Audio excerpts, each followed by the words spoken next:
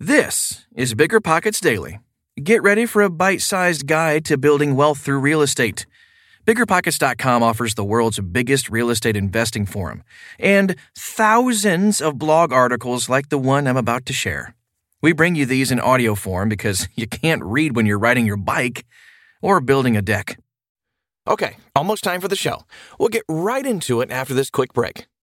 The dream of owning a vacation home can be daunting, from finding the best guests, to the maintenance, to organizing the cleaners after every guest stay. With Vacasa, they make that dream into a reality. As a full-service vacation home management company with vacation homes in key destinations across the U.S., they know a thing about how to make owning a vacation home easy and profitable. On top of proactive property maintenance visits by professional local teams, a hospitality-driven booking platform, and around-the-clock support, Vacasa earns homeowners an average of 20% more revenue from their vacation homes. Vacasa is always thinking of ways to simplify the vacation home owning experience by putting your home to work for you. If you're looking to make more from your vacation home, work with the reliable property manager, and finally have peace of mind, partner with Vacasa at vacasa.com/biggerpockets. That's vacasa.com/biggerpockets. This show is sponsored by Airbnb. Did you know that a long time ago, before I ever started my real estate business, I turned one of my first primary residences into an Airbnb? And that's the extra income that I needed from Airbnb that gave me the confidence to go out and work for myself and eventually quit my 9-to-5 job. And now I have dozens of Airbnbs all over the country. I've even partnered up with the old David Green on a recent property in Scottsdale to take our portfolio to the next level. And of course, we host it on Airbnb. But you don't need to be a full-time real estate investor to start on Airbnb. As a matter of fact, I was self-managing 10 properties while working my 9-to-5 job, so I know anybody can do it. Think about it this way. You're looking for extra income and going on a vacation. Wouldn't it be great to rent out your space and let your property pay for itself while you're gone? I did this one time. I pitched my wife and my roommate, because we were house hacking, on the idea of renting out our home, and it paid for all of our expenses on a trip to Mexico City. So go and give it a try. It might just change your life, just like it did mine. And I really do mean that. Your home might be worth more than you think. Find out how much at airbnb.com/host. How to Run a Rental Property Cash Flow Analysis by Brandon Turner. Math is not most people's favorite subject in school, but it is vital to real estate investing success. Understanding how your business makes money is imperative in helping it make more. Therefore, let's focus on one of the most important aspects of real estate math: cash flow. In layman's terms, cash flow is the amount of income left in your business after all the bills have been paid. This amount is often expressed as a monthly dollar amount.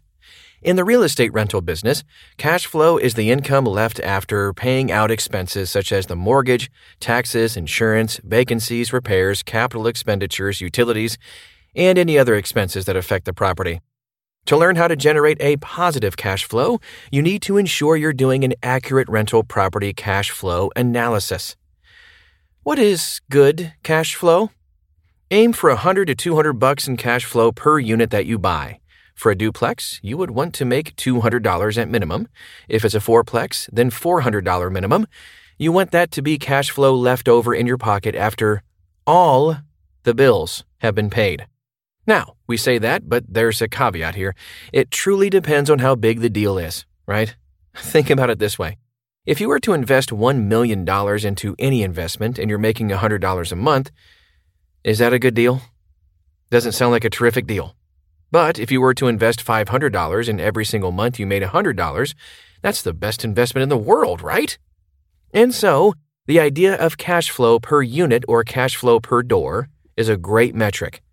But it's only one metric that you can really go by. There's another metric that we care a lot about: cash-on-cash return. What is good cash-on-cash return? Cash-on-cash returns are the percentage of your investment you make back on this year in cash flow. To do some basic math, if you invested $1,000 and you made back $100 in the whole year, that is a 10% return. Cash-on-cash return is how much money you made in profit in cash flow during the year divided by how much money you put into the deal. So, going back to the question, is $100 or $200 monthly cash flow a good deal for a single-family house? Well, the real question is, how much money did you put into it? That answer is what makes all the difference. Cash-on-cash example. Okay, here's some basic math.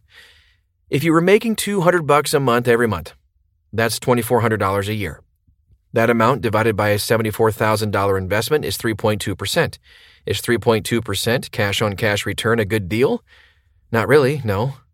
The minimum that you should generally aim for is between 10 and 12%. You really want to see closer to 12%. Why did we pick that number? On average, the stock market has returned between 6 and 7% over the past 100 years, but you should want to get a lot better than that. So 12% is the rule of thumb. However, you can't just rely on 12% because you've got to also look at the total amount of cash flow. And here's why. If you invested $1 into a real estate deal and you made $2 a year, is $2 a year in profit worth all the headache of putting into a real estate deal? Probably not, because you're only getting $2 a year. But that's a 200% cash-on-cash return. So shouldn't you do it? No, because it's only $2. That's why you need to look at both numbers. You want a cash-on-cash return of a minimum of 12%. You might go slightly lower than that if you believe the market is doing really well appreciation-wise, like if property values will climb. How to calculate cash flow? Cash flow might seem really easy to calculate, but honestly, many people get it wrong. At its core, it is, in fact, simple. To calculate cash flow, you subtract the expenses from the income. Cash flow equals total income minus total expenses. Easy enough, right? Then why do so many people screw this up? The fact is that while the equation is simple enough, the items that make up the equation are loaded with complexity. Let's take a look at both to understand better. Calculating your total income. While the total income might be the same as the total rent, many times it won't be. There may be other sources of income you need to account for, such as application fees, late fees, and laundry income. But we'll discuss those later. When analyzing a property for cash flow, it's wise to list all possible sources of income, but be conservative. It's best to err on the side of caution and assume you'll be getting less than you actually hope to. Once you've made a list of all your monthly sources of income, you need to work out some simple math calculations to figure out your net operating income, NOI, generated by your investment properties and the amount of your potential return on your investment, also known as cap rate. Here are the simple NOI and cap rate formulas to follow. Net operating income equals gross rental income minus operating expenses. Capitalization rate, cap rate, equals net operating income divided by current market value. The biggest thing to keep in mind with your investment property is that you want to do everything possible to increase cash flow. Even the little things can add up. Let's take a look at potential expenses you need to factor into your investment. Rental property expenses that may reduce cash flow. This is when things can get complicated. Most people can figure out the income, but one mistake can be the difference between incredible success and catastrophic failure when it comes to expenses. When dealing with rental properties, there are a lot of expenses you'll encounter, such as repairs, mortgage payment, mortgage insurance, PMI or MIP, vacancy rate, property taxes, utilities, water, sewer, trash, electric, propane, natural gas, etc., catastrophe insurance, flood, fire, earthquake, property hazard, new appliances, general upkeep, landscaping and property management, HOA fees and dues, office supplies and software, gas mileage, and payroll. To further complicate things, not all expenses will occur each month, so it is often best to calculate a certain percentage for those expenses when planning for the future. For example, you may not have any vacancies right now, but you might assume your property will be empty 1 month out of the year. Therefore, you will want to include 1/12 or 8.3% for your monthly vacancy expense. Some expenses, like office supplies and gas, you may choose to ignore on individual houses. But if you are buying a larger multifamily investment property, you should include it because it does add up quickly. You want to keep your expenses to a minimum, obviously, but what if you could factor in additional income? Let's discuss several ways you can increase your cash flow. How to increase cash flow. You need to conduct a cash flow analysis. You always want your cash flow to be in the green. If you're not making money on an investment, you contradict the entire point of investing in the first place. Here are a few ways you can tip the cash balance in your favor. Number 1, increase rents. The market changes over time. If your tenants have not had an increase in their rents for a while, make sure you check the current market rental rate so that you can stay competitive and bring in additional income. Number 2, maintain the property properly. By creating curb appeal, you increase your chances of attracting tenants, which means less vacancy time. Additionally, by maintaining the property, you increase the value of the purchase price for when you are ready to sell the investment. Number 3, look for long-term tenants. Check potential tenants' rental history. Do they typically stay in one place for a long time? What made them leave their last rental home? Have they ever broken a lease agreement? These questions are essential for screening prospective tenants. The longer you can keep tenants in your rental units, the lower vacancy rates. Try to pick tenants with strong social ties to the community, a stable job, and children in the local schools. These factors typically mean a tenant is unwilling to pick up their roots and move elsewhere. Number 4, appeal your property taxes. Potentially, property taxes can increase each year while you cannot annually raise your rental charges. You then run into the problem of a decrease in cash flow. You can appeal the increase in taxes by the local government if it seems unjustified. Start by looking at comparable rental properties, then start the appeal process at the county assessor's office.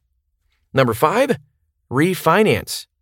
Check with your lender and keep an eye on your mortgage interest rates. You may be able to lower your monthly mortgage rates, increasing your cash flow if you observe falling interest rates and decide to refinance.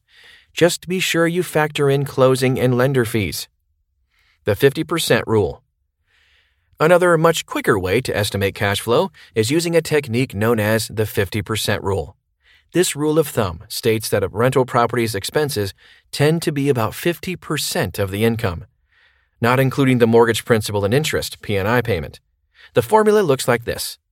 Cash flow equals total income times 0.5 minus mortgage P&I. The 50% rule is a good tool to analyze a rental property quickly, but should never take the place of a thorough analysis of a property. Think of the 50% rule as a quick filter that allows you to estimate cash flow in under a minute. This enables you to analyze dozens of properties while looking for a potential deal that you can run a more thorough analysis on later. The BiggerPockets calculator. Finally, it would be a shame not to mention that you can crunch all these numbers using the BiggerPockets rental property calculator. While you can easily use a spreadsheet or the back of a napkin, it's helpful to use the online calculators to ensure your math is correct and that you've considered all the potential expenses. By conducting a rental property cash flow analysis, you are scrutinizing the numbers and ensuring the success of what you set out to do with your real estate investment in the first place. Make money. I hope you enjoyed the show today. Remember, connecting with real estate investors in your market is one of the most valuable uses of your time. Visit biggerpockets.com/events to find a meetup near you. See you tomorrow.